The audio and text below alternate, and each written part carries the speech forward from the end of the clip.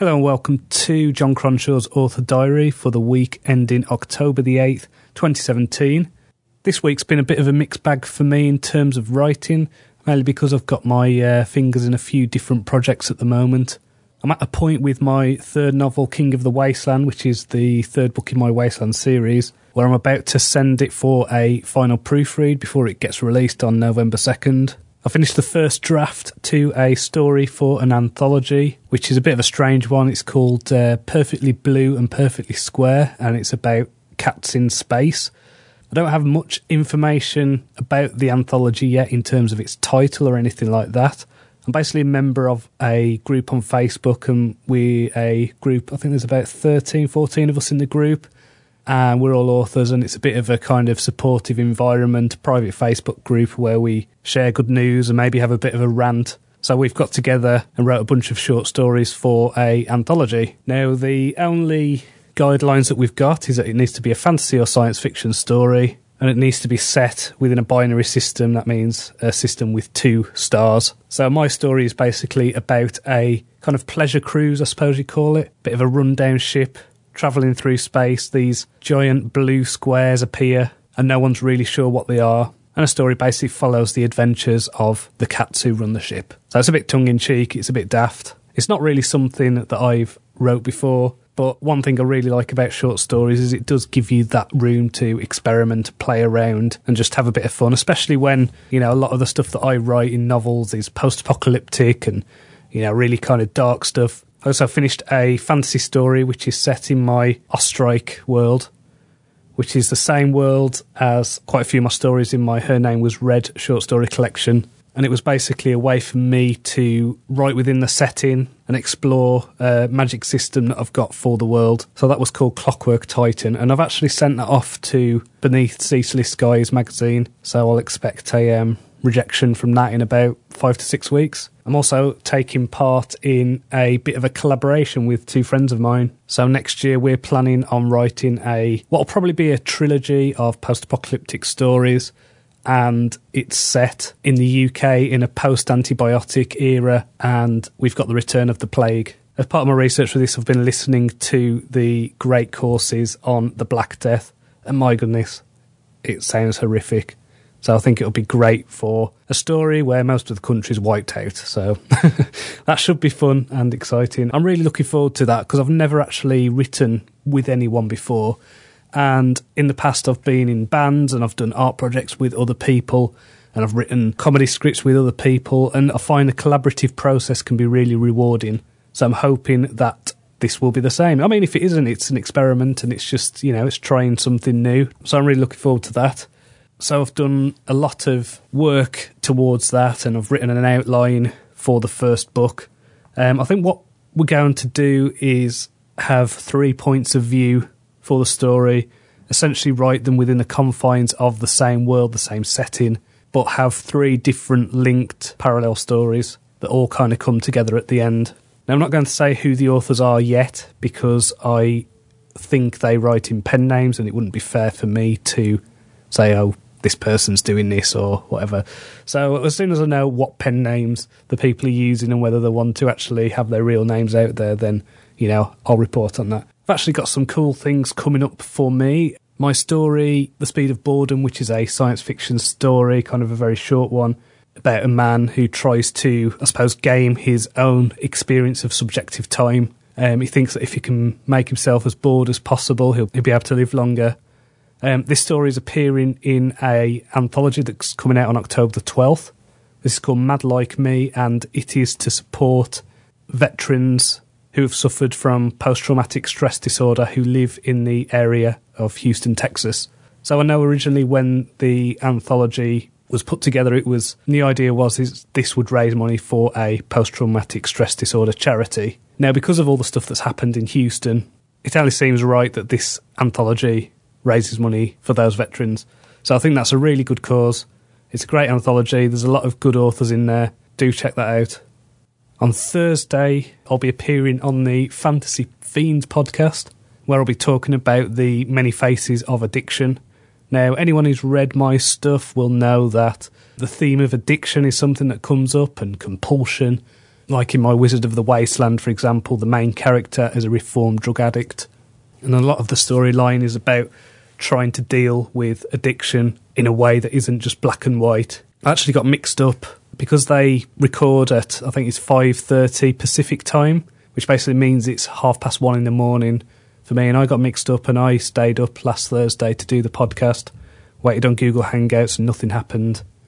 And so I emailed them, what happened?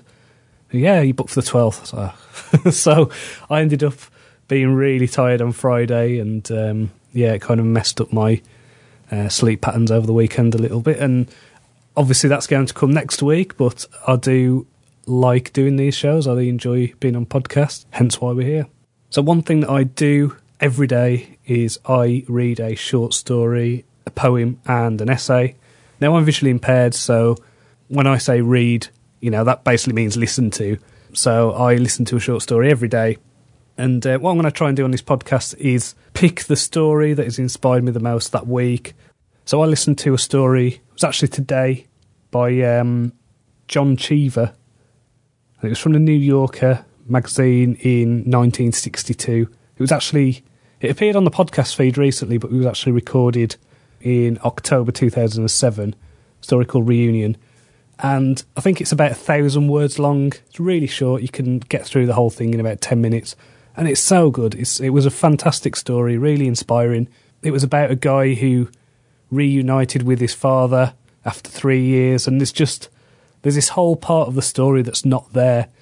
And you're kind of guessing as to why it's not there and what's going on. And it's a real utility of words. So he does a lot, ever such a lot, with so few words. And I love that. I love writing that's really tight, like Ernest Hemingway style, where I will listen to an Ernest Hemingway story and I'll find myself grumbling to myself because I just get envious of how good he is at just conveying so much in so little. And people have said to me, your writing's really sparse and really minimal. And I know that style doesn't always resonate with people, but for me, it's what I love.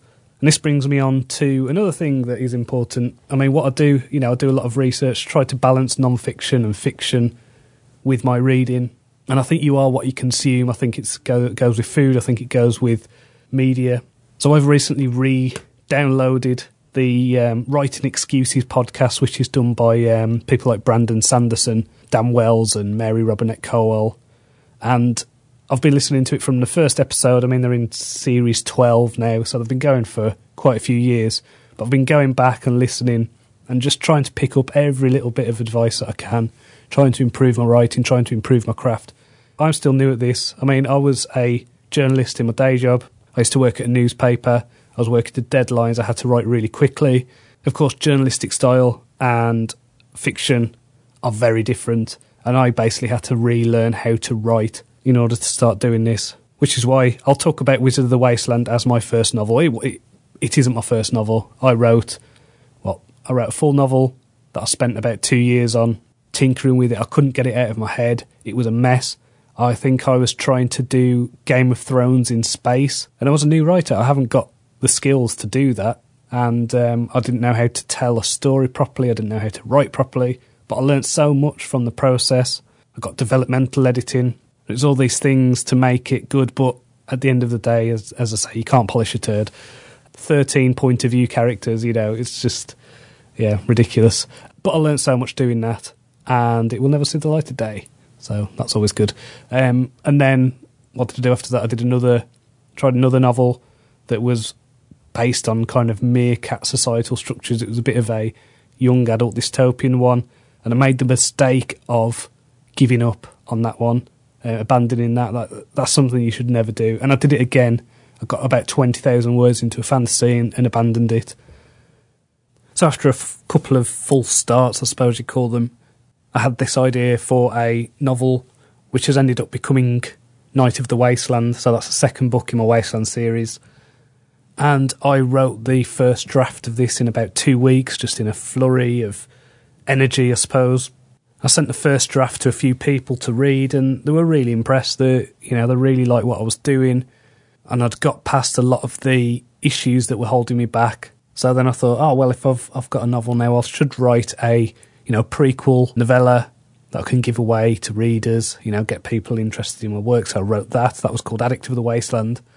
And then I wrote a story called Wizard of the Wastes, which is, sounds really cheesy, but it actually came to me in a dream, a scene of this kind of travelling showman in a post-apocalyptic world going around showing off kind of old technology and passing it off as magic. And so I took that character and ended up writing what's the first novel in that series, which is Wizard of the Wasteland. And I've recently finished the third book, King of the Wasteland. Now, I don't know what I'm going to do with this series. I'm really proud of how it's gone. I think I've made a few mistakes along the way. For example, writing in present tense, which I really like as a style, but doesn't seem to resonate with too many readers. Also, the covers of the books. I think the covers are amazing. I love the artwork. I think it's great. But when I look at them compared to other post-apocalyptic covers, you have the kind of wasteland thing going on, but a lot of the ones that seem to be doing well are orange, and mine is in kind of gloomy reds and blacks and purples, and it kind of looks a little bit like a horror book rather than a post-apocalyptic book. But this is all stuff, that I can learn and reflect moving forward. Now, what I want to do is answer your questions on the podcast. If you've got any questions about things like writing, about my work, anything like that, please get in touch. I will answer them on the air, and it should make these podcasts a little bit more interesting in terms of getting you guys involved. So you can email me. It's johncronshawauthor@gmail.com. I'm going to put all the links in the show notes, including how to spell my name.